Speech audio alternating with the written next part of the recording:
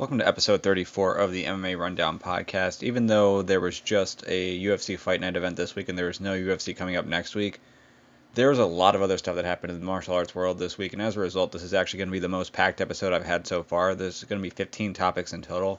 So to go from top to bottom, what those topics will be, first off, we'll start with the main event at UFC Busan or UFC Korea, and that was the win from Korean Zombie over Frankie Edgar. I'll then recap the entire card. We'll talk about Henry Cejudo dropping his flyweight title and having Joseph Benavidez and Davison Figueredo now fighting for that vacant title in February. Derrick Lewis had a viral video of him beating up a guy who was titled as a boxer. So I'll talk about that and give my recap on that. I already put out a video this week, and it seems as though a lot of people didn't make it through the entire thing, and they sort of misconstrued what my point on that was. So I'll recap that, and I'm sure by the time we get to that topic, the people who are still around will at least listen to me and listen to the entire point, and maybe you agree, maybe you don't, but at least give me a chance to explain what I see there. Then Kevin Lee was announced to be speaking at a Bernie Sanders event that happened today on Saturday, so I'll be recapping that. Kamaru Usman, after winning against Colby Covington, put up a tweet saying that he wants to go to the White House, so I'll talk about that. Colby Covington, news just came out about him not receiving any pay-per-view points on the deal that he negotiated for that fight with Kamaru Usman. So just talking about whether or not he got screwed there, whether he just decided to take a bigger guarantee and wasn't willing to take a risk on himself, and that didn't end up paying out for him. Then UFC announced they're returning their pay-per-view price back to $65. It used to be $65 last year. They moved with ESPN Plus and made it $60. Although if you're already paying $5 a month, then I guess you're still paying $65 for UFC content, but now it's back to $65 and you're still having to pay for ESPN Plus. Robert Whittaker had his fight announced against Cannonier for UFC 248. There was some talk of other opponents for both of them. Cannonier possibly could have been jumping in for a title fight, with Yoel Romero seeming to be the best option right now for Adesanya, with Paulo Boachinha out and Romero having a few losses, and then Robert Whittaker was being talked about as an opponent for Darren Till. Obviously, neither of those fights will happen now, or at least not right away. The U.S. Open / USA Wrestling Senior National Tournament is taking place right now. We're all the way through to the finals. The finals will take place, I believe, on around 5 o'clock on Sunday. And since I'm recording this before that's happening, I'll talk about what happened prior to the finals, and then after the finals are done, sort of like what happened last week, where the Nogi Worlds for Jiu-Jitsu. I just did a separate video once that was over. I'll do the same thing here. Where at least here I'll talk about all the matches leading up to the finals, but then for a full recap with the finals included, that'll be its own separate thing. Then there's a legal battle between Willie Saylor, who was one of Flo's top journalists for a long time and top personalities for a long time as well. He quit prior to the college wrestling season and has been working sort of like freelance with a site called Rockfin, and Flo is trying to keep him from doing that, so I'll talk about that. Then we have some more wrestling news on top of that. So Kyle Dake, who is a multiple-time world champion, has a win over Jordan Burroughs, although he wasn't able to beat him best 2 out of 3 to make the team that year. But he put up a video of him hitting some mitts and talking about how after this Olympic cycle, he's thinking about moving into MMA. So I'll talk about that and whether or not I think he's just kind of just trolling for attention, or whether or not I think he's actually planning on doing that, because if he is, he would easily be one of the best prospects ever from wrestling to come over to MMA. Then Gable Steveson, a guy who's sort of hinted that he may be interested in MMA himself, although he's a true sophomore right now in college. He was pretty memorable in the MMA community for working out Brock Lesnar when the Lesnar versus Cormier fight was being talked about. But he was being held out of competition for a pending charge for sexual conduct that ended up, not only was the charge, I wouldn't even say the charge was dropped. The charges were never filed. They just found there to be insufficient evidence, and as a result, he just made his season debut yesterday. There are a handful of recent UFC releases, so I'll just go through that list and talk about some of the ones I think are more surprising and what to take from that. And the final topic, the 15th topic, will be Rory McDonald, who I didn't realize had his contract run out with Bellator, but he just signed with the PFL, and that announcement is being made a little under 10 days before the PFL's big year-end event. So the timing for them ended up working out pretty well. Back to the top, we have the Korean Zombie versus Frankie Edgar, and this fight was just not competitive at all. Prior to this fight, I actually thought it would be competitive, and I thought there was a decent chance for Edgar to get the win here. I just figured that Edgar would be able to mix in the takedowns and be effective in that realm. But for him to make the takedowns effective, he had to at least be effective on the feet prior to that, and he never really had a chance to do that. He got stung pretty quickly in this fight, got dropped, and then when he was dropped, the Korean Zombie was able to swarm on top of him, did a really good job of getting his back, belted him out a couple times where I thought the fight was over, but he was able to find a way out, find a way to keep going, and eventually he gets back to his feet, gets dropped again, and at that point Mark Goddard had seen enough and he decided to stop the fight. There were some comments that I saw online where they're saying, hey, if you're going to stop the Colby fight so quickly, why are you letting this one go? I'm sure Mark Goddard got plenty of crap for the way that the Colby fight ended, and as a result may have looked at this fight and said, hey, I've already made that mistake once, I don't have to make that mistake over and over again. So I don't see this as a case where Mark Goddard was like out to screw Colby Covington, but here he was like trying to give Frankie a fair shake at it. If anything, if you're going to connect the two, I would say that a lesson was learned from the Colby fight, and he made sure to apply it here. So I wouldn't say that this like proves that Colby got screwed over. Or I guess if you already felt that Colby got screwed over, I'm not sure that this would change it. But some people are trying to make a conspiracy out of it. I don't see a conspiracy here. I just see someone who learned a lesson from a previous fight, gave Frankie Edgar an ample opportunity. Anytime Edgar was getting stuck in a position, he would say, hey, look, man, I need you to move. I need you to move. Frankie would move. He'd find ways to improve the position. Eventually got out, which was pretty good for him. But once he got dropped again, it was pretty clear that fight needed to be stopped, and it was.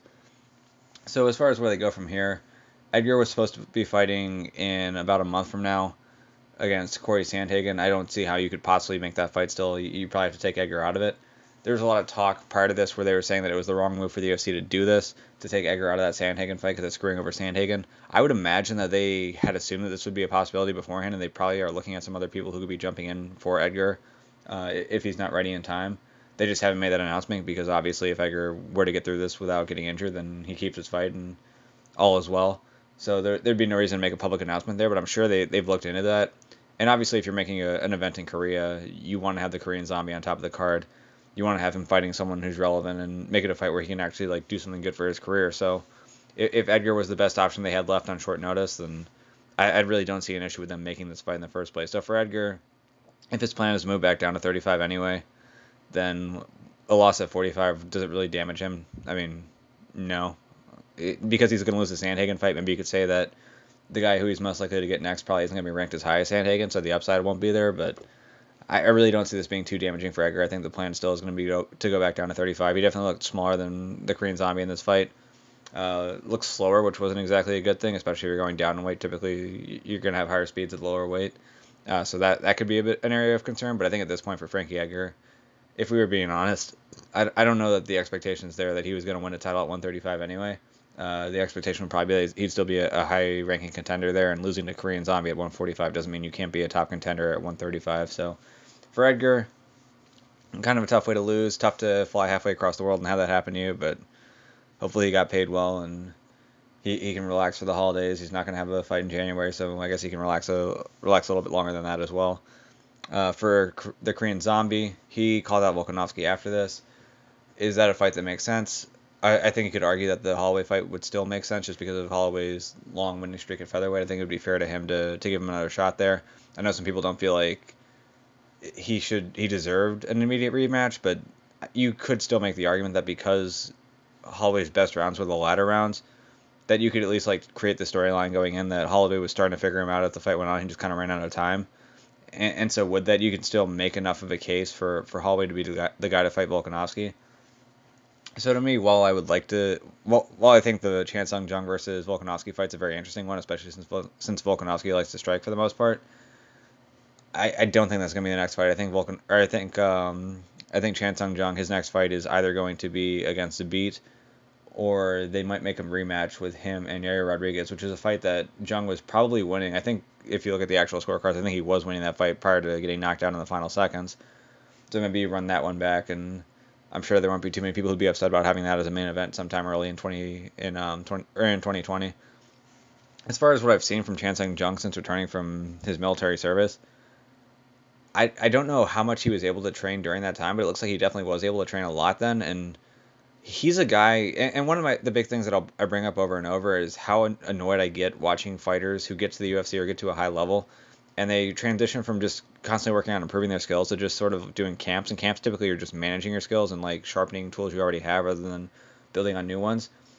Chan Sung Jung is a guy who over time has made some very drastic and noticeable improvements. His boxing has gotten significantly better. His jiu-jitsu has gotten a lot better.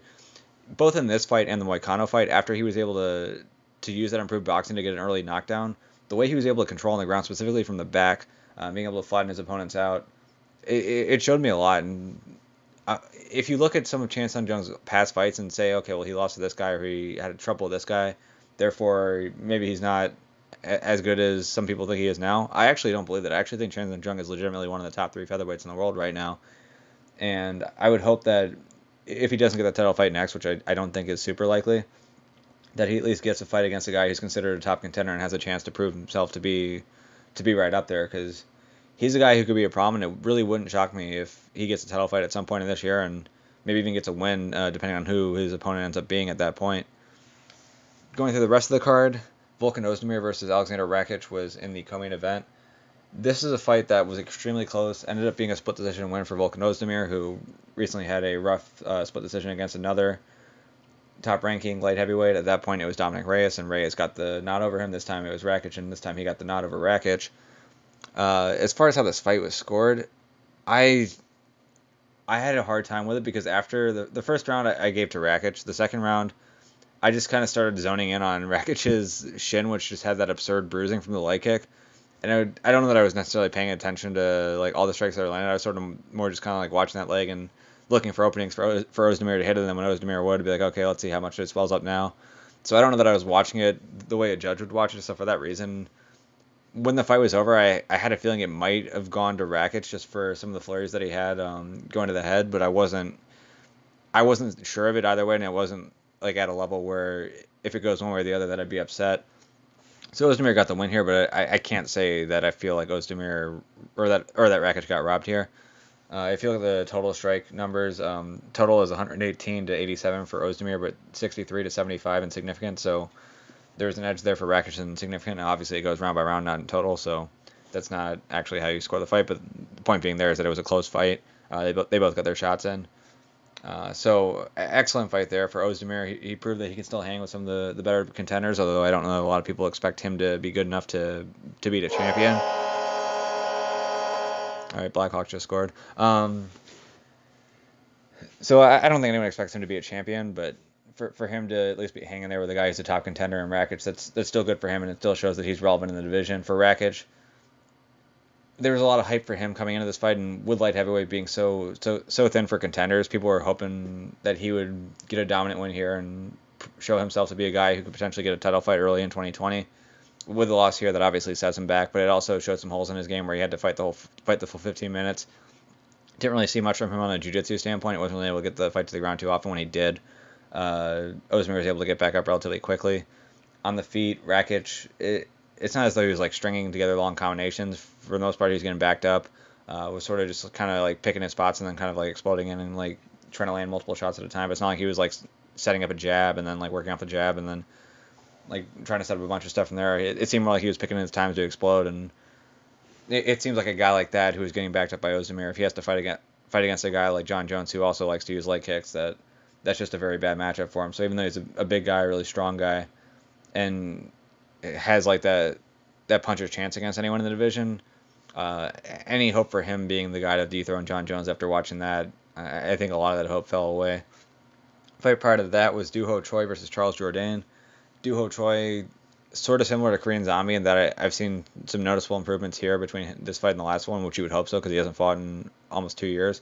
But that being said, like I've said before, some guys don't really take the time to make major improvements after they already get in the UFC. And Choi looked fantastic in the first round. I believe on a spinning back fist, though, he did break his wrist, or at least like break his forearm, which definitely made it more difficult for him to go on through the next couple of rounds. Jourdain had this sort of weird strategy where he would kind of get backed up, and then as Choi would get close to closing the distance on him, then Jourdain would just throw a major flurry, but the flurry would constantly be changing up in terms of what specific punches he was throwing. Kicks were in there, knees were in there, the angles he was hitting at. He was oftentimes moving his head off the center line in different directions, so it's not as though Choi was able to get a read on it early and then just like start picking him apart when he was doing it. It would sort of be like a different combination every time, or at least it felt that way. And so there were a few times when Choi was able to make him pay and land some big shots there, but Jourdain was also able to land some big shots of his own. But for the most part, Choi was controlling early in the first round, dropped him, had a nice leg kick and then left hook combination that dropped him. Got on top of his guard, wasn't able to do a whole lot of work from there. Jourdain was at least doing enough to threaten with some submissions off his back. Not that he ever got close to finishing anything or even like throwing up an attempt, but you could tell he was working his way there and sort of slowed down Doo Ho Choi's momentum when he was trying to get the finish there. Then Jourdain gets a knockdown late in the round. Choi is able to survive there. So then they go into the second round. Choi's a little bit more tentative. Jourdain is finding a home for his shots a little bit more and is able to knock down Doo Ho Choi in the second round and finish him on the ground. So really big win for him. This ends up being the fight of the night, which makes plenty of sense. There were plenty of good fights on this card, but this was an excellent one as well, so you can't be mad about them getting fight of the night. For Doo Ho Choi, the downside for him is that he has to deal with this required military service where he has to be away for 2 years. But I think for him it can actually be a really good thing, because my concern with Doo Ho Choi is that he's got a very exciting style. He's got a very exciting striking style at that. But because of that, a lot of the guys he's going to get put up against in the UFC, we've seen him with the Cub Swanson fight, we've seen him with the Charles Jourdain matchup. He's going to be put up against other guys who are dangerous, who can knock him out and do a lot of damage to him. And he took a lot of damage in that Cub Swanson fight. He definitely took some damage in this fight as well.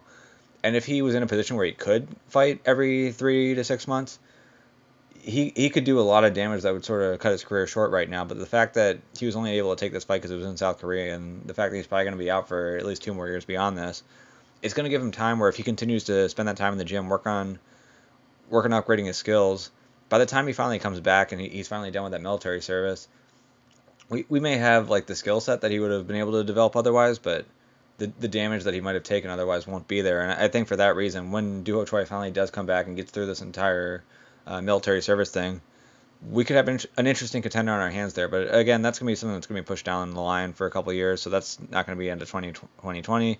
Probably not at the end of 2021. We're probably not going to see him again until 2022.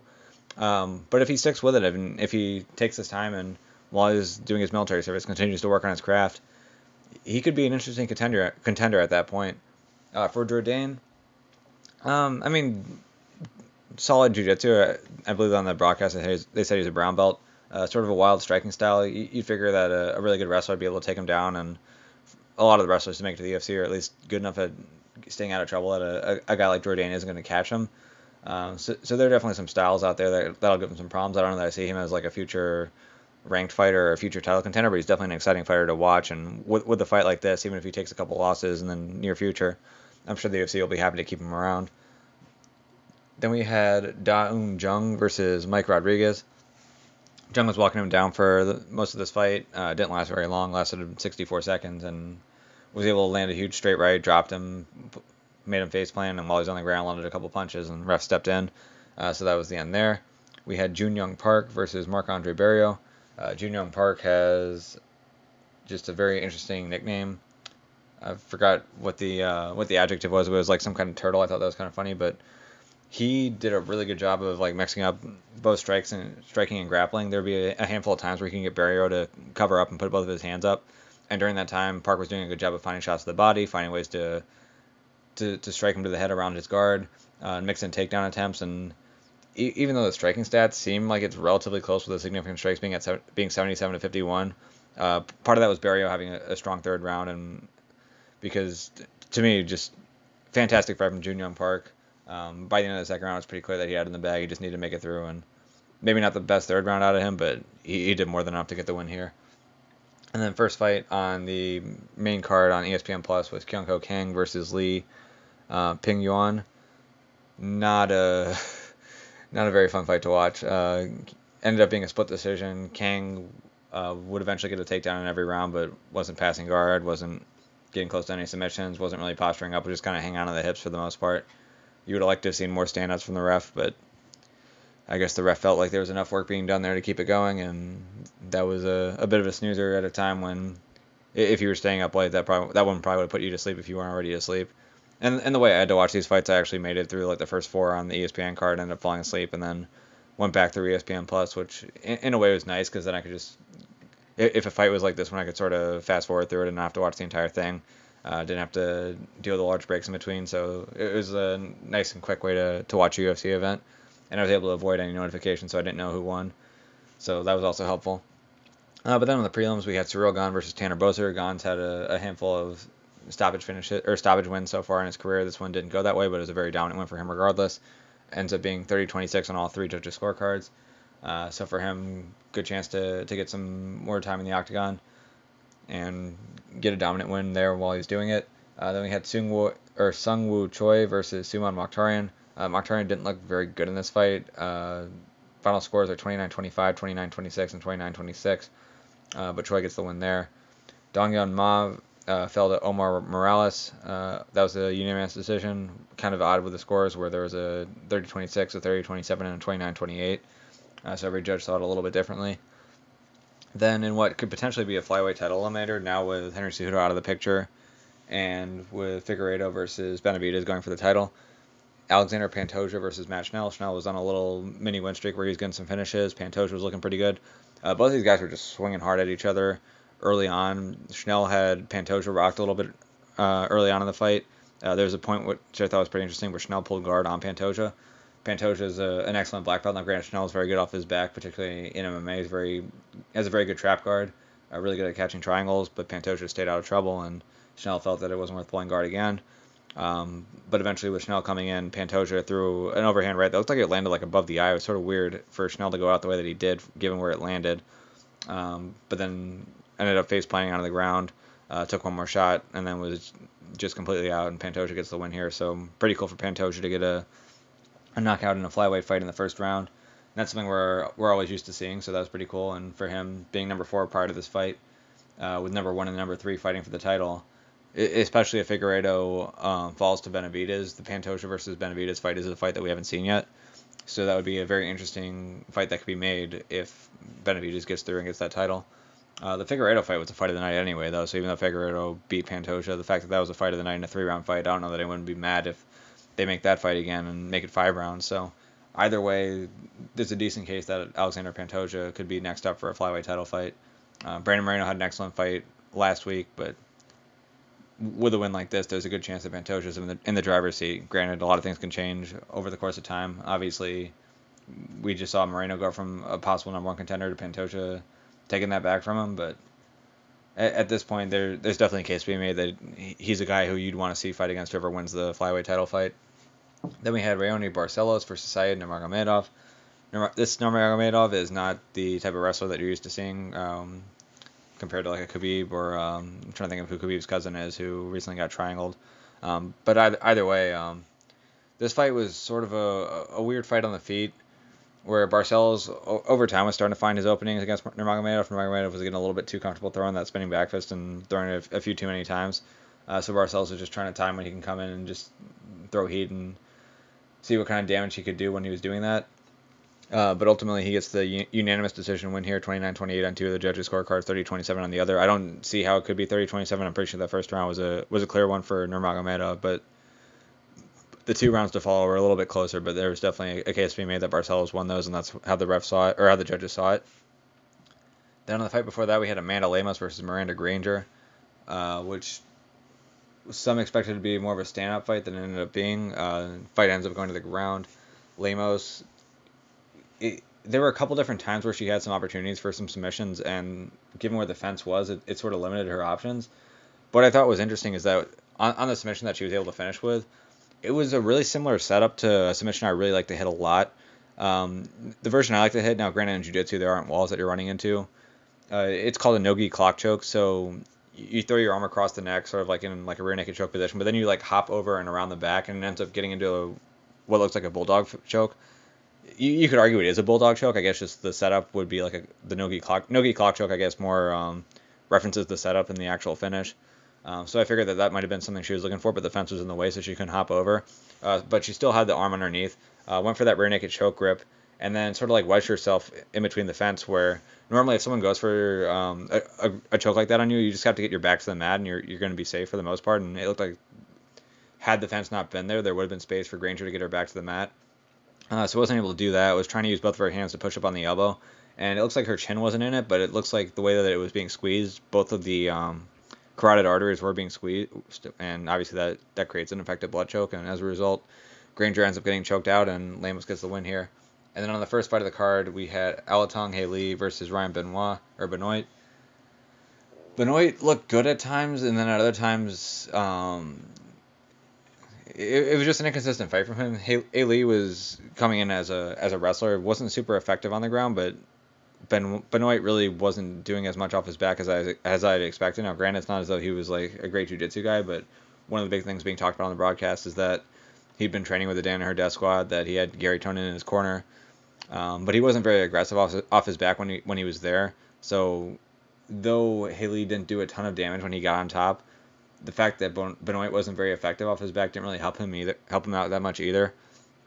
On the feet, for the most part, it looked like Benoit had the edge. I thought Benoit had done enough to get the win here, but in the end, goes to the judges' scorecards, split decision 29-28, 2 times for Altong Haley, and then 1 time for Ryan Benoit. So, tough loss for him. Normally fights at flyweight. He was fighting at bantamweight here. I don't know if the idea is that he's going to move back down to flyweight. And with the division now seemingly having more interest in it, now they actually have a flyweight title fight being set. Now we've had a couple fights like the one earlier on the card, or later on the card, I guess, because we're going from later fights to the earlier fights. I guess that the idea is that they're trying to rebuild that flyweight division, then they'd have reason to keep Benoit around at 10-6 and bring him back down to flyweight. But in some ways, it was a good fight for him because he showed some nice stuff on the feet, particularly with that left kick. Although I think after landing well to the body, he went a little bit too much to the well and ended up catching an elbow on one of the kicks and stopped throwing that kick as often as he had been prior to it. So it looked like that was a bit of an issue for him after the first round, but we'll see if he gets kept around. But for the most part, showed some good skills, showed some areas where there's definitely still some room for improvement. But I guess if jiu-jitsu was an issue for him, at least he's in the right place to improve it. But there's definitely more work to do there. On to the next topic. We have something that I've already been talking about. It's Henry Cejudo moving to flyweight, or leaving flyweight. The way it was announced at first, it sounded as though it was the UFC's decision to strip him. Cejudo at least came out and said that he relinquished the title.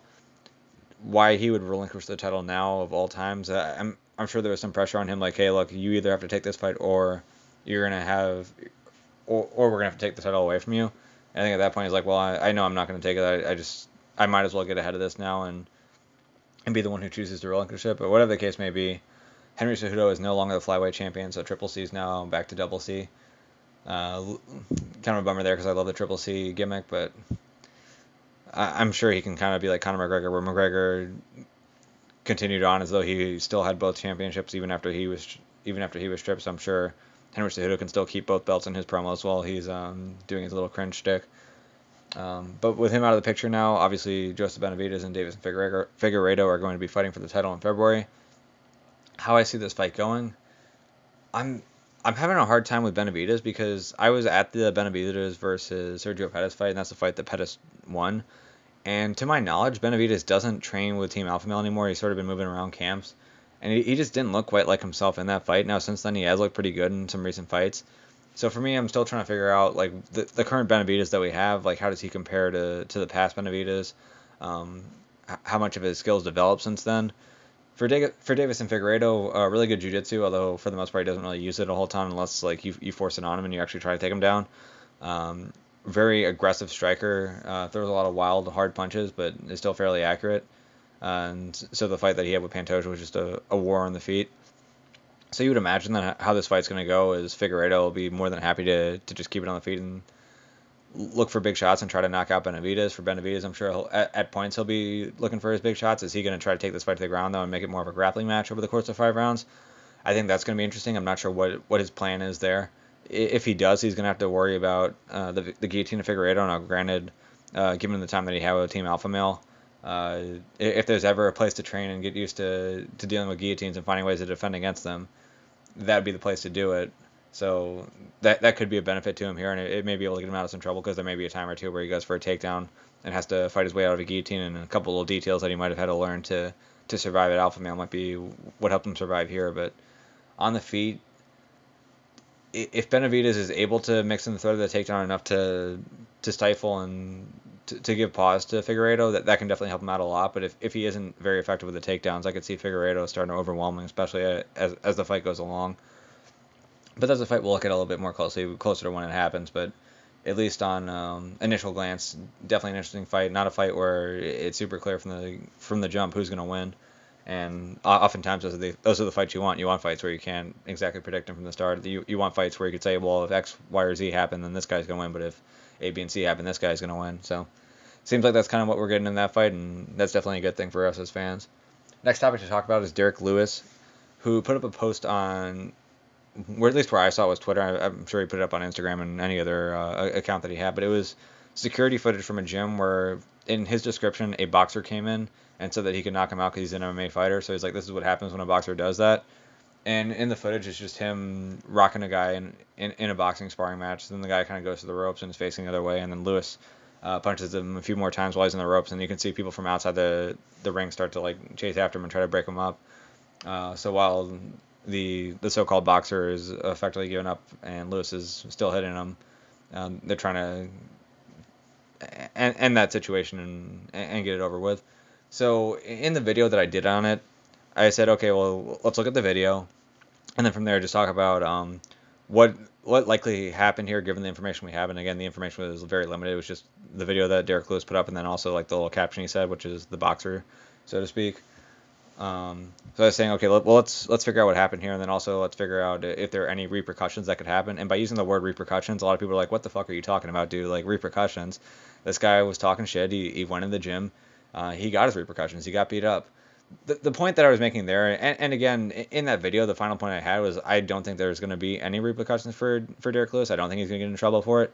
The point I was making is that, yes, if I go into a gym or if someone goes into a gym and they sign a waiver prior to sparring, for the most part, that's going to protect the owner of the gym and it's going to protect the people who typically train in the gym. But the point is that a waiver doesn't protect everything. So if you sign a waiver, so let's just say that I got into like some trash talking match with someone online and they decided they wanted to show up to my gym and spar me. If we just have like a normal sparring match and say I knock them out and at that point like I stop, or maybe we do jujitsu, I get them in a choke and then they tap out and I let go, like that's fine. Even if I get them in an arm bar and their arm pops before they tap out, like I'm not going to have to pay for their surgery if their arm gets broken. But if that same thing happens and say I get a guy in an arm bar, he taps out, and then I just keep going and going and going and going and going, and I just keep ripping on the arm, am I then still protected by the waiver? That's where I'd say probably not. Or maybe I choke him, or maybe I have him in a choke and he taps and I keep holding on and he goes unconscious, and then while he's unconscious I decide, okay, you know what? Now I'm going to heel hook him while his body's still laying there unconscious, and then I rip his knee apart. Am I protected by the waiver? Even though he signed a waiver, the waiver doesn't protect you from everything. So that's the point I was getting at is, yes, the guy signed a waiver, but that there's still like some point where it goes from what's reasonable and what's expectable to what's just too far and across the line. So what I was trying to get at is, by him hitting the guy through the ropes, I don't think that crosses the line. I wouldn't say that it crosses the line. I would hope that no judge would think it crosses the line. But it's definitely a step towards the line. It's not as though he just knocked the guy out clean in sparring and then saw the guy was out and just kind of walked away as though it was just like two fighters who were teammates sparring. Like it was clear that he was going a little bit beyond what was necessary there. And when you do that, you can definitely take things a little bit too far to the point where you can get in trouble. Did Derrick Lewis take things too far where he can get in trouble? No, I don't think that he did. But it's definitely something that can happen. Just because you sign a waiver doesn't mean that anything that follows is okay. If you talked a bunch of shit to me, wanted to spar me in MMA or spar me in jiu-jitsu, and I decide to break your arm while you're still tapping, if I decide to rip your knee after you're already choked unconscious, it's not like you can just say like, oh, well, he signed a waiver, it's okay. Or, oh, he talked shit, shouldn't have done that. Like, you kind of have to be reasonable here, and you have to look at the situation at hand and look at what's reasonable for the situation. In this specific case, Derrick Lewis, he didn't have to hit the guy after he went through the ropes, but I don't think he was hitting the guy in the head anyway. I think he was kind of hitting him to the body, just sort of making his case there. Were those unnecessary? Yes. Are they going to get him in legal trouble? They shouldn't, but at least to broach that topic and say, hey, look, there is a possibility that you can take things a little bit too far. Now, do I think Lewis took things too far? I think that's a conversation worth having. That's a conversation I did have, but some people didn't make it through the entire thing, so they thought that I was advocating for Derrick Lewis to get into legal trouble for what he did. That's not the case. I'm not advocating for Derrick Lewis to get into legal trouble. I'm just saying, when someone comes into your gym and you spar him and you've reasonably won that spar and you decide to continue on beyond that, you're starting to push the line to a point where you might eventually cross it. I don't think Derrick Lewis crossed the line here, but the line does exist and it's worth mentioning that. Next topic is going to be touching on Kevin Lee and him deciding to get involved in politics. And I also did a video on this, and my take on this. So first off, I guess I'll explain what's happening, and then give my take on it after. So Bernie Sanders, following the debate this week, is having a speaking event, or I guess at this point has had a speaking event in Las Vegas. And at that speaking event, he has his campaign chair, which is the mayor of San Juan, Carmen Yulín Cruz. He also has Alexandria Ocasio-Cortez at that event. And they brought on a couple celebrity speakers, so to speak, and Kevin Lee was among them. So there was him, and then there was also some DJ who was playing a set there as well. So what I was talking about is, do I think it's a good idea for Kevin Lee to get involved in a political topic like this, and is it going to be beneficial for him or not? And my point on this is I actually think it's a very good move for him. So if you think about talking about politics in general, one of the reasons why you're told not to talk about politics, and usually it's don't talk about politics and don't talk about religion. That's a phrase that's often put in the context of like meeting someone at work, or let's say that I was about to meet my girlfriend's family or my new girlfriend's family, or maybe I had a sibling who wanted me to meet their significant other's family. Like for a situation like that, it's best not to talk about those things, and the reason why is because you don't want to draw a really big reaction out of them. If it's positive, then okay, that's great, but if it's negative, then that's obviously not going to be a good thing in those situations. In MMA, drawing a big reaction out of someone, whether positive or negative, is perfectly fine. We've definitely seen that with Colby Covington, where for the people who drew negative reactions out of him, it definitely made them want to watch him fight. And there were a lot of people who were reveling in the fact that he lost, and particularly he lost while having his jaw broken. So a lot of people who typically don't talk about MMA who were putting up posts about, oh, hey, black immigrant fighter breaks jaw of white MAGA supporting Donald Trump's favorite fighter, Colby Covington. Like you were seeing posts like that. So for Kevin Lee getting involved in politics, I think I actually like the idea of a fighter getting involved in politics, because it means that they're doing something that, for people who agree with them, for people who like Bernie Sanders, this is probably going to make them like Kevin Lee more. If you don't like Bernie Sanders, if you hate Bernie Sanders, if you think Bernie Sanders is trying to destroy the American economy with his policies, then you're probably going to want to see Kevin Lee lose his next fight. So for that reason, it's bringing emotions into a Kevin Lee fight for the fan, and to me, I think that's a good thing. So for him, I don't know that he's looking at it in the same type of way that Colby Covington might have looked at getting involved with Trump. I think Covington was a little bit more calculated in trying to use Trump as a gimmick, where I think Kevin Lee, he lives in Vegas. He had an opportunity to speak at a Bernie Sanders event. He took it. The way this was promoted, it kind of came out in a late press release. It's not like Kevin Lee was like going around tooting his own horn about it and like trying to draw a bunch of attention to it. But by getting involved, I think it's going to be good for him in terms of making people care about the results of his next fight. Because like I mentioned, if you don't like Bernie, then you're going to want to see Kevin Lee's next fight, because you're going to want to see him get hurt. If you do like Bernie, well, then you're going to want to see him do well and see him work his way up the ladder and have a bigger platform to support the candidate that you support too. So to sort of build off of that, like I had mentioned, Colby Covington had drawn a lot of attention using the little political gimmick, which mostly started with him going to the White House. Well, after Kamaru Usman defeated him, he put up a Twitter post the day after, and I ended up missing this in the last podcast, but let me pull up the exact post that Kamaru Usman put up. But it had over 30,000 likes, and it says, "We all bleed the same." This was also for the, in quotations, United States of America. I'm taking this belt to the White's house, and at Dana White at Real Donald Trump. I think he meant White House, but by adding Dana White, I don't know if the idea is that he's taking it to Dana White's house and then also the White House. Maybe that was what he meant, or maybe he just meant he was taking it to the White House and he wanted Dana White to help facilitate that in the same way that he felt Dana White facilitated the Colby Covington thing. Now, as far as this idea goes, I actually think it's a pretty good idea. I think that it would make sense for Trump to actually bring him to the White House. I know it kind of sucks that he was a big proponent of Colby Covington. He'd be bringing in the guy who beat Colby.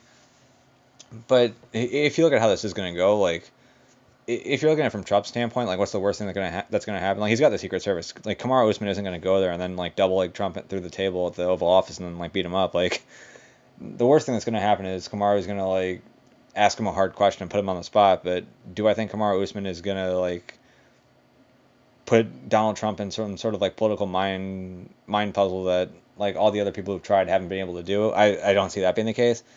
So for him, I really don't see the downside in having a guy like Kamaru Usman come to the White House. For Kamaru, if he wants to try to make this a thing about unity, then, I mean, that can definitely be a good thing for him. It's going to draw a lot of attention to him. Just being a guy who shows up at the White House is definitely going to get a lot of attention for it. So for him, I could definitely see the benefits there. Also, we've seen in the past with Kim Kardashian being able to get a lot of people out of jail or get their sentences shortened by going there and making a case. Maybe Kamaru goes there and makes a case for his father, and maybe the case is good enough that Trump decides to pardon his dad. I don't know that I would see that necessarily happening, but that's an option that could be there. So to me, I just don't see the downside in Kamaru going either from Kamaru's side or from Trump's side. So to me, if this is something he actually wants to do, he's the one who put it out there. It's not as though Trump has to like go out there, offer the invite, and then have Kamaru turn it down and have to risk that. Like Kamaru's the one who sort of offered it up. So if Kamaru says I want to go to the White House, Trump says okay, and then Kamaru says actually no, fuck you, I don't want to go. Well, that's not a bad look for Trump at all. Whereas if Trump was the one who like offered the hand and Kamaru slapped it back, it might look a little bit worse. Now, granted, still would be a bad look for Kamaru, but I think at this point, if Kamaru's the one who's offering it, I'd go ahead and try to make it happen. Now, obviously, there's other things going on in the White House right now with impeachment. I'm sure can take some focus away. But if this is something that can get fit into the schedule, I think it's worth doing. Last thing to talk about with Colby Covington and Kamaru Usman is that in that fight between Colby and Kamaru, Colby ended up getting $500,000 flat, so win or lose in that fight. That's what he ended up negotiating for. What we ended up finding out later is that $500,000 flat meant no pay-per-view points. So the question that I would have is, what sort of options were on the table for Colby when he took this fight? I think a concern for him and something that people were talking about beforehand is that yes, he's drawing a lot of attention. Yes, he's getting a lot of emotion out of people, but how much does he actually sell? And I think this event ended up being probably the best event that Colby's been a part of in terms of selling it. The fight with RDA, I think it was headlined by Yoel and Robert Whittaker. That one didn't do terribly well on pay-per-view. Then he had the ESPN event against Robbie Lawler, which was taking place during the day because ESPN had prioritized a primetime event that I think was with the NFL Hall of Fame.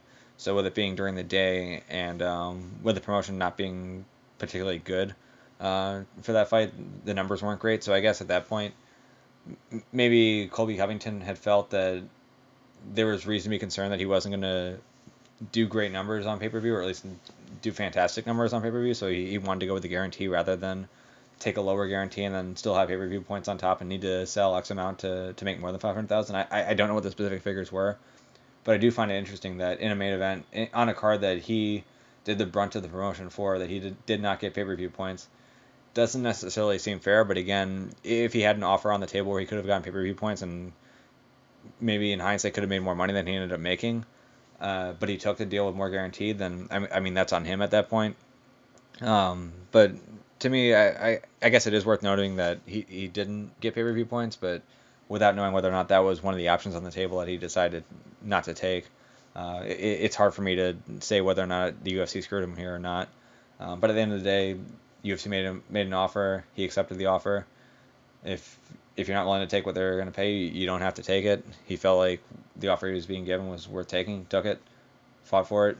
Now has $500,000 extra in his bank account beyond what else he was able to make. So for him, maybe in hindsight, he realizes he could have made more had he taken a deal with a lower guarantee and some pay-per-view points if that was on the table. But given the information we have, I don't know if there's a whole lot more I can really add to the story beyond just sort of reporting what it is and just speculating on what else could have been there.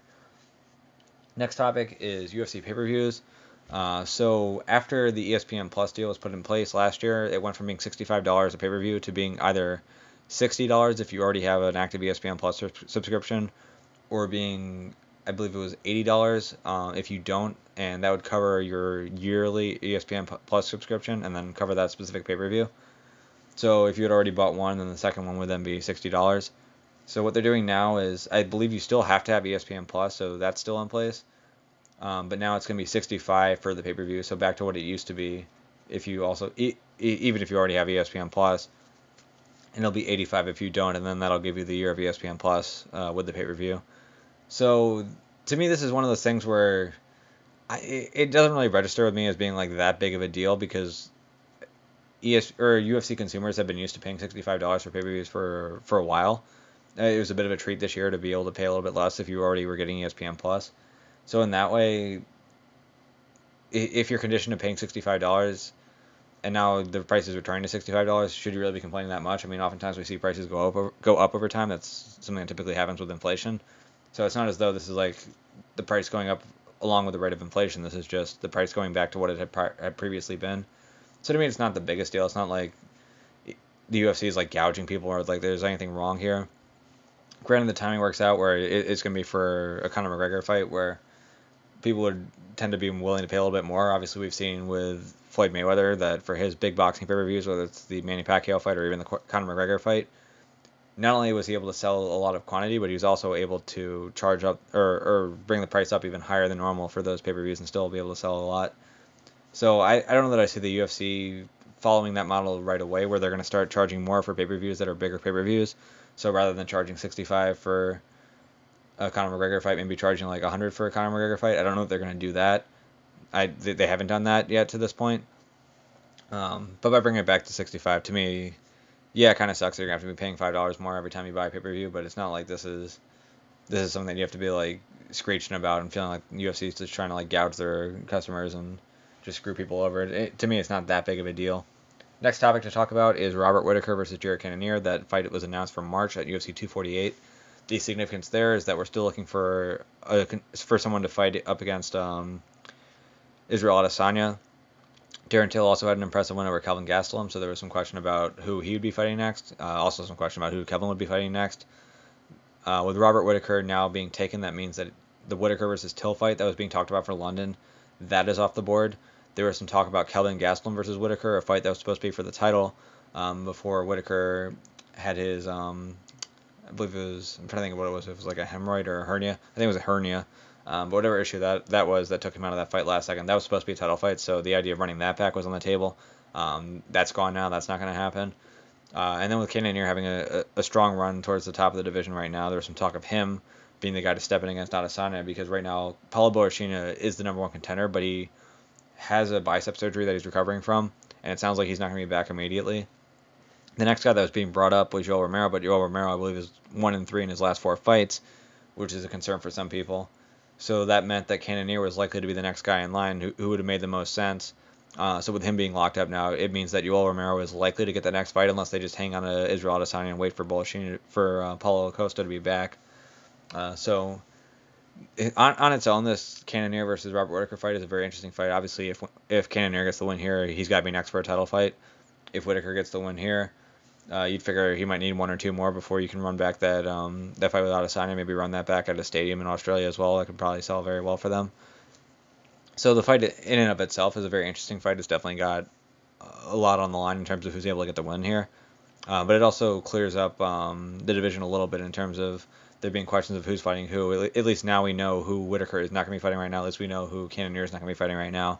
So hopefully with this fight being made, we're going to start to see some more matchups at middleweight made because there were a lot of people who were being held up trying to figure out who's going to fight who. And with this first piece out of the way, it should make things a little bit simpler for the rest. Next topic to talk about is going to be the U.S. Open / U.S. Senior Nationals. Right now, the U.S. wrestling or the U.S. wrestlers are in the process of trying to figure out who's going to make the Olympic team, and so they're running through a bunch of different tournaments to qualify for the Olympic trials that'll be taking place in April.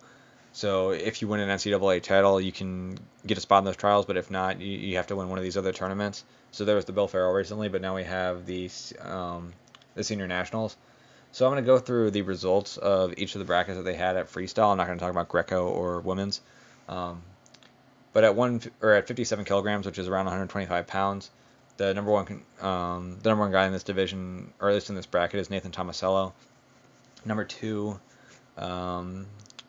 was Nick Suriano, who was the 133 pound champion last year at NCAA's, and then Spencer Lee was the number 3, who had a fantastic freestyle career, but hasn't gone back to freestyle since going to the University of Iowa.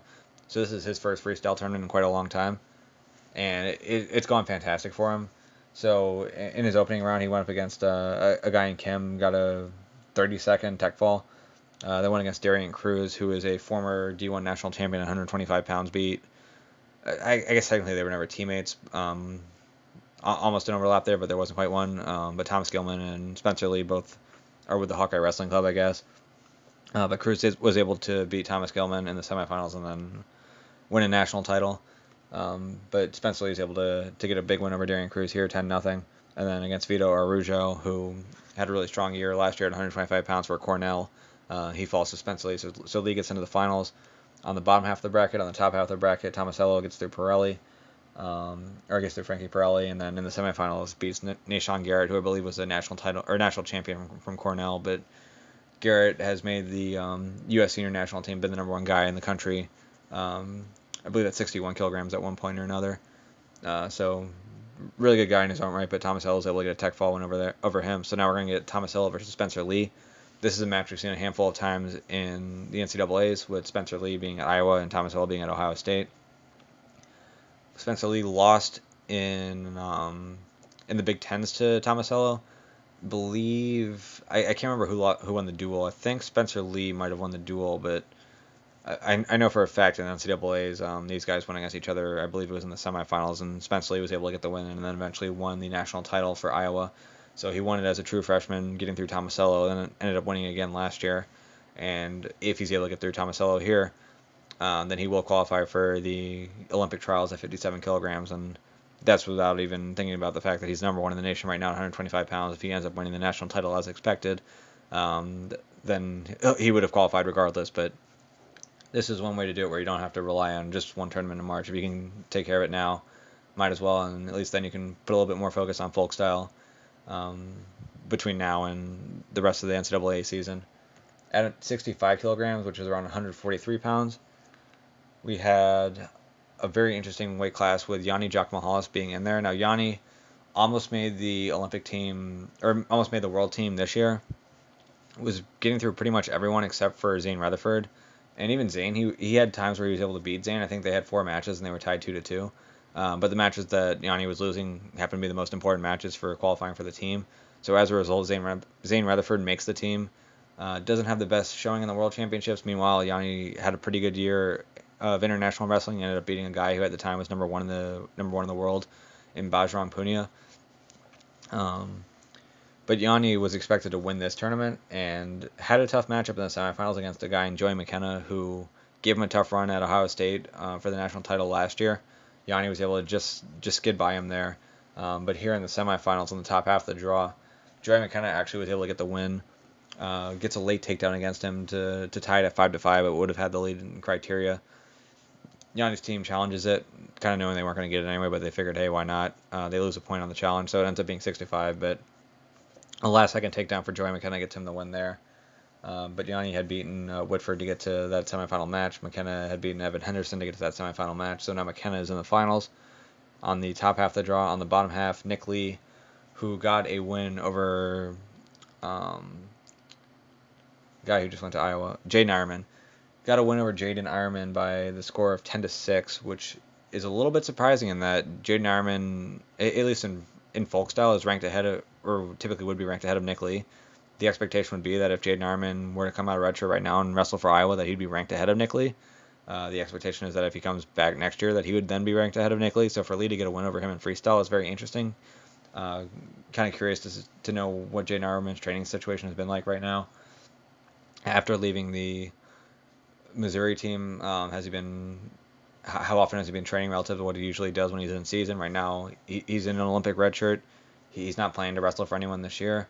Does a loss here to Nick Lee pretty much cement the fact that he just needs to focus specifically on freestyle and just continue ahead with the plan where he's just not going to even think about folk style this year? You'd figure that'd be the case, but going into next year, whenever Jaden Ironman does take his senior season, having this loss to Nick Lee in freestyle is definitely going to make for an interesting storyline before these guys eventually face each other in a folk style match, or I guess they'll face each other in a handful of folk style matches if one's in Iowa and one's in Penn State. But an interesting result right there. But then Lee gets a win over Laser, who I believe beat Frank Molinaro. Yeah, beat Frank Molinaro. But Lee gets a win over him, moves on to the semifinals. Meanwhile, Jordan Oliver had a big one over Bryce Meredith.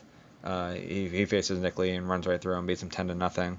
So now we'll have Oliver versus McKenna to go for the 65 kilogram title here. Then the next weight class to look at is 74 kilograms. I'm not sure what the conversion is there on that. But here Nazar Kolchitsky was the number 1 seed. Didn't make it all the way to the finals though. So he ends up getting knocked off by Logan Massa from Michigan in the semifinals by a score of 15-6. So pretty dominant win there for Massa. Massa had to get through Anthony Valencia to get to that match. Then we have Tommy Gant getting to the semifinals after beating Evan Wick, who's been a pretty good wrestler for Wisconsin. Meanwhile, Mekhi Lewis, who was the 165-pound champion last year in NCAAs, he beats Chance Marsteller, who I believe finished fourth at that weight, but had a pretty good year there. But then Lewis goes up against Gant, gets a 3-1 win, so he will be facing off against Massa. So it's going to be Mekhi Lewis versus Logan Massa at 86 kilograms. Alex Derringer, who I believe at 79 kilograms, him and Kyle Dake were pretty much 1 and 2 in the world. Derringer decided he wanted to move up a weight, so he's moving up from 79 kilograms to 86 kilograms. Now with each kilogram being over 2 pounds, that's quite a bit of weight there. So the question was going to be, how would he do up against these bigger, stronger guys? Granted, he's an excellent wrestler. I believe in college he wrestled 165 pounds. But in the quarterfinals, he had a match against Brett Favre, who I believe wrestled at 197 pounds for Minnesota. And it was a very close match, but you would have figured just in freestyle that Derringer would run through him, and that definitely wasn't the case. It was a 2-1 win for Derringer. So he just barely gets by. Meanwhile, in the other quarter, we have Miles Martin getting a 7-0 win over Nick Heflin, setting up a match between Derringer and Martin. And Martin, a former 184-pound champion, is able to get the win over Alex Derringer here by a score of 6-4. So Miles Martin is in the finals, knocking out the number 1 seed Alex Derringer. On the bottom half of the draw, Sammy Brooks falls to Aaron Brooks. Aaron Brooks is a freshman from Penn State. Has looked fantastic in freestyle. Has looked pretty solid in folk style too. Although he's got to actually go up there and face some of the best guys for us to really see where he's at. But he gets the win over Sammy Brooks. Nate Jackson falls to Zahid Valencia. Then Zahid gets the win over Aaron Brooks by a score of 6-0. So we're going to get a match between Zahid Valencia and Miles Martin. A battle of former NCAA champions. They'll be going for first place there at 86. At 97, which is Kyle Snyder's weight, although Kyle Snyder isn't in this because he's obviously already qualified. Pretty impressive performance out of his old teammate from Ohio State and Colin Moore. So Colin Moore gets by Derek White, who is one of the top contenders at heavyweight last year, but is dropping down to 97 kilograms here. Then faces off against Kyvan Gadsden and gets a 6-3 win there. So Colin Moore is into the finals. On the bottom half of the draw, Hayden Zilmer is going to face him after beating Ty Walls 4-3 in the semifinals. So we'll get a match between Colin Moore and Hayden Zilmer for a spot on the line at the Olympic trials. And for Colin Moore, with the performance that we saw out of him here, he was a guy who, after his freshman year, a lot was expected out of him. He was expected to be a future NCAA champion, but lost last year to Bo Nickel, which wasn't a major shock, but ended up losing to Bo Nickel. And so there were some thoughts that, maybe he's a little bit inconsistent. He wasn't improving as much as people expected out of him. Sometimes he just runs through people. Sometimes he has matches that are closer than they need to be. So for him to be in a field as good as this field is and to look as good as he looks so far, definitely a positive sign for him, and maybe reason for hope that this year he's going to have a really strong season and actually be able to wrestle to a seed, and this might be the year they finally wins the NCAA title. At heavyweight, we had Anthony Nelson versus Tanner Hall in the quarterfinals. Nelson beat him 6-0. A match between two Penn State wrestlers, a guy who just transferred there, and Daniel Kirkfleet versus Nick Neville, a guy who's a former NCAA All-American, but unfortunately was wrestled out of his spot by the guy who won the title last year, and Anthony Cassar. But Kirkfleet was able to get a quick takedown on Neville's and was able to pin him right off of that takedown, so gets a pin within a minute against a former D1 All-American. Kirkfleet hasn't wrestled an NCAA match yet.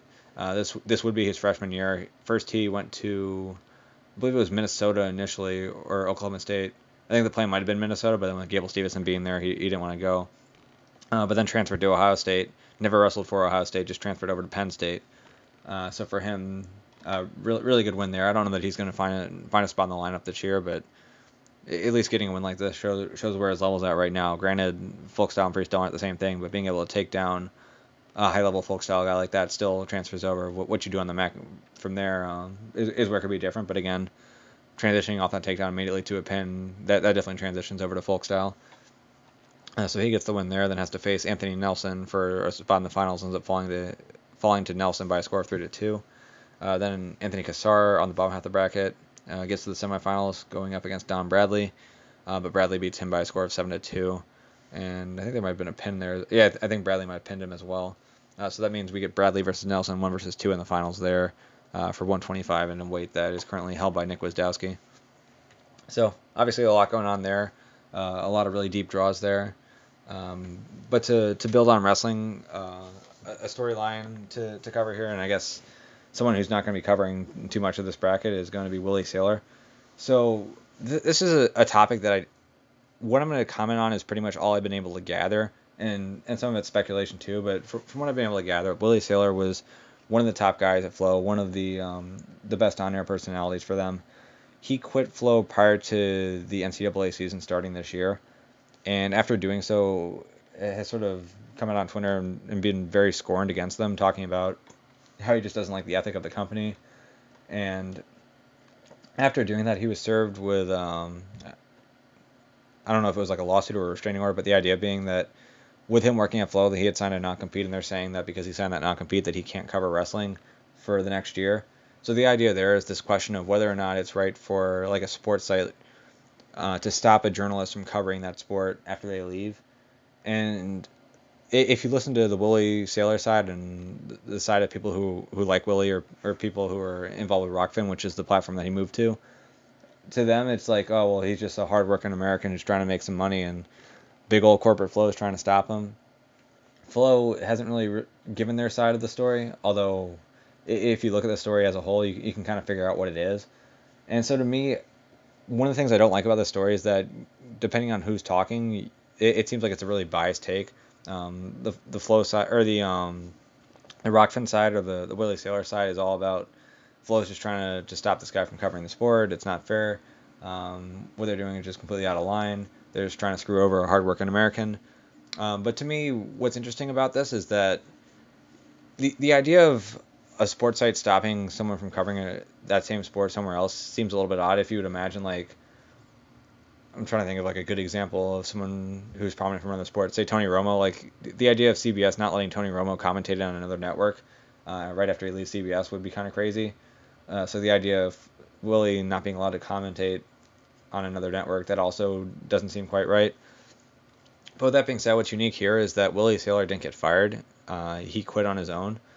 It's also worth noting that with the timing of it, it was right before wrestling season. So there's a lot of work that happens right before wrestling season where you're gathering a lot of information. In his case, he does a lot of rankings, so there's a lot of information gathering on all the different wrestlers who are out there at each weight class, at and then for him, he also does high school rankings too. So that's a lot of research that goes into that.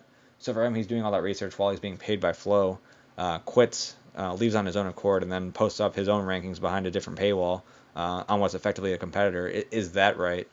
And so to me, I don't see one side in this that's completely right and one side that's completely wrong. For Willie, I can understand from his standpoint of wrestling is what he does. It's what he covers. He wasn't happy with his job. He left his job and he wants to keep doing what he does. So I get that. But from Flow's standpoint, if you're paying a guy to create a bunch of content, he leaves and then immediately puts that content that he was creating under your dime while you were paying him. He puts that content behind a different paywall, behind a competitor's paywall. Would you feel as though that's right, or would you feel like you need to have the law step in there? I can kind of see where they're coming from there too. So to me, it's a little ugly in how this has been handled. Pretty much everyone who's commented on it publicly has not been particularly friendly about it. It seems like Willie's in the process of burning a lot of bridges at Flow right now, and that's a little bit unfortunate because I liked how he covered the sport when he was at Flow. You know, part of me was hoping that at some point, maybe down the line, he'd eventually go back there and there would sort of be like a reunion there. And with the way things are going right now, it seems like that's a bit unlikely, but you never know as time goes along. But to me, this just isn't a story where it's clear that Flo is screwing Willie or that Willie deserves what he's getting from Flo or deserves everything he's getting from Flo. It's a bit of a complicated situation. Next thing to talk about that also applies to wrestling is Kyle Dake, who was the 79 kilogram world champion this year. Him and Alex Derringer were the top two guys in the world. Derringer is obviously a guy I just brought up in his results at 86 kilograms. But Kyle Dake, four-time NCAA Division I national champion, won at 4 different weight classes. Obviously in freestyle, multiple-time world champion, so excellent freestyle wrestling, excellent from his feet. But also by having those 4 folk-style national titles as well in college, it shows that he's got a skill set, at least in the grappling, where he can be extremely effective in MMA, and he'd be one of the top guys to come over. There was a lot of talk about Jordan Burroughs coming over, especially after he had his match with Ben Askren. And Askren, when he went against Burroughs, obviously got destroyed 10-0. Kyle Dake's a guy who has lost to Jordan Burroughs more than he's beaten Jordan, but he does have a win over Jordan Burroughs. So that's the level he's at. He's an elite guy. So if he does decide to come over to MMA, there's an argument to be made that he could be, at least from an American standpoint, the best American wrestler to come over and do it, especially if he wanted to like commit to it. With that being said, I'm sure he can make enough money in wrestling where he can be comfortable with it and want to get punched in the face. What we saw from him was mitt work. Was it very good looking? I would say no. Left hand kind of seemed robotic. He was fighting out of a southpaw stance, which just kind of throwing simple combinations as well.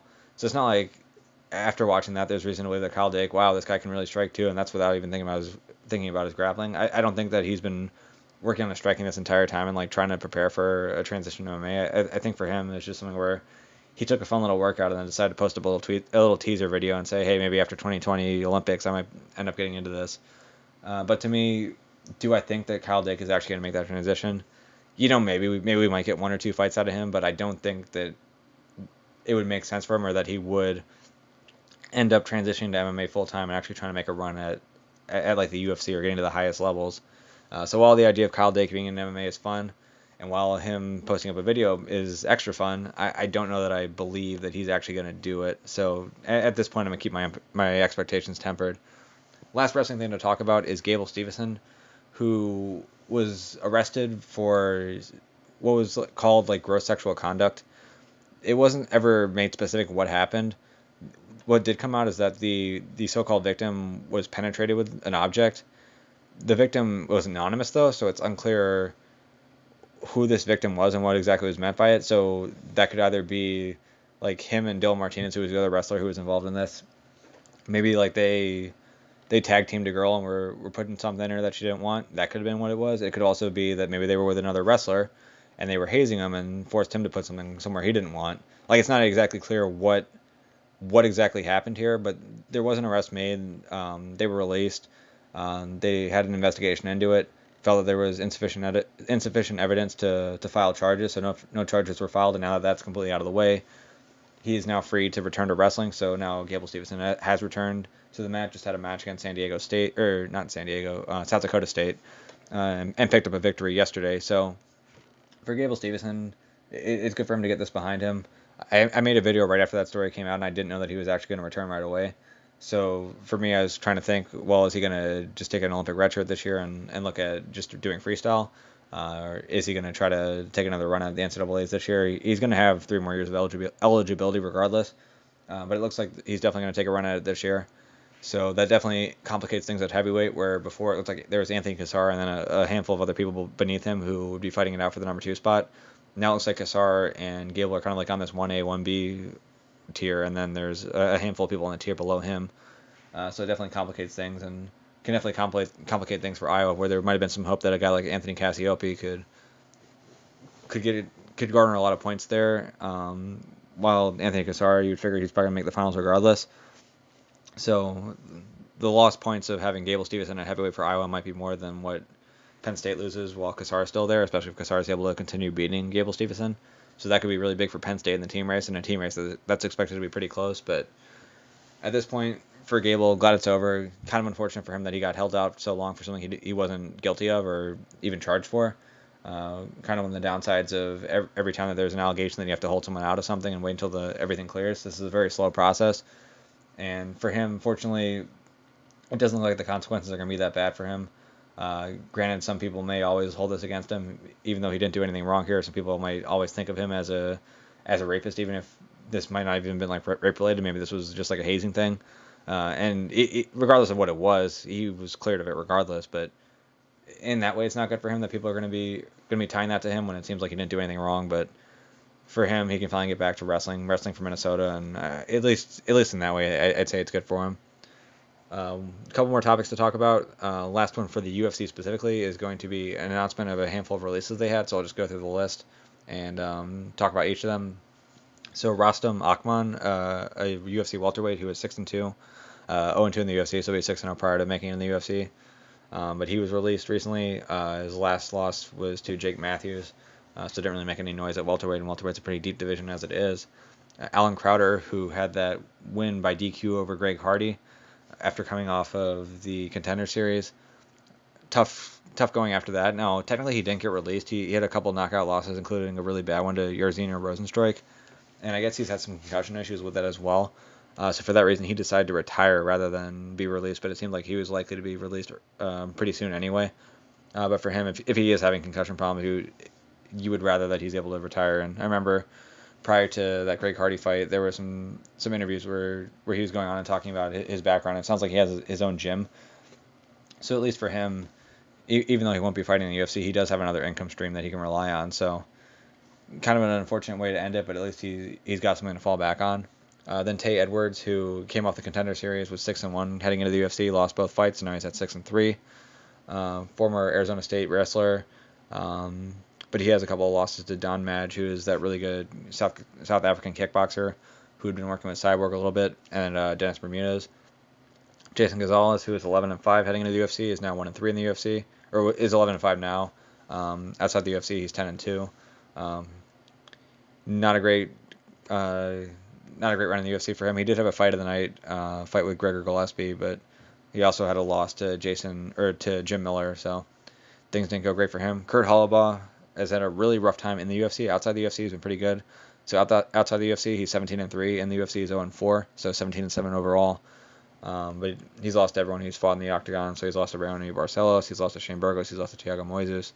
And so the UFC felt like with 4 different chances in the UFC and all of them being losses, now it's the time to cut their losses with him. We also have Daryl Horcher, most famous for stepping in to fight against Khabib Nurmagomedov. Really rough fight for him. Ended up losing that one. But he then had 3 more chances, he had 3 more fights in the UFC. Did pick up a win at one point. Beat Devin Powell by split decision, but then also lost to Scott Holtzman and Roosevelt Roberts. Sergio Moraes was released, not surprisingly, after as bad as his last performance was against James Krause. At one point, he was ranked in the UFC. His total record in the UFC actually isn't all that bad at 8-5-1, but recently he hasn't looked great. He's gassed out pretty quickly in his fights, hasn't been super effective at getting the fight to the ground. And on the feet, though he does throw a lot of wild strikes, again, with the gas being an issue, that can sort of fall away as well. Lauren Mueller from Flyweight, she was 4-0 heading into the UFC, went 1-3 in the UFC, so now she's 5-3. But she was the first female signee off of the Dana White Contender Series, but just didn't do very well in the UFC. Her last fight was a loss against J.J. Aldrich. A couple more people to bring up that were recently removed from the UFC. We have Zach Otto, who is the head coach at Pura Vida BJJ in Wisconsin. 4-4 in the UFC, 17-7 total in MMA, so 13-3 outside the UFC, 4-4 in the UFC. His wins in the UFC included Josh Berkman, Mike Pyle, Dwight Grant, and Kiichi Kunimoto. Losses were against Sergio Moraes, Li Jingliang, Sage Northcutt, surprisingly, and Alex Morono. Boston Salmon, great name, not a great UFC career, though. He was 0-2 in the UFC, so he lost to Raoni Barcelos. I guess he got injured before fighting Barcelos, but he lost to Kalataha and Randy Costa. And then Alan Zuniga, 0-1 in the UFC, was 13-0 outside the UFC, so I guess they didn't really keep him around all that long. But he lost to John Gunther by majority decision. And I guess they decided they didn't want to keep him around past that. I guess he just wasn't active enough, so they felt like that was grounds for a release. So last thing to talk about is Rory McDonald. He was with Bellator, was a former Bellator champion, and after going through the tournament and losing his title in the tournament finals to Douglas Lima, I guess at that point his contract had run out. Now, granted, had he won that fight, then they would have had to have kept him around on the Champions Clause, but because he lost at that point, they were trying to decide whether or not it was worth keeping him around.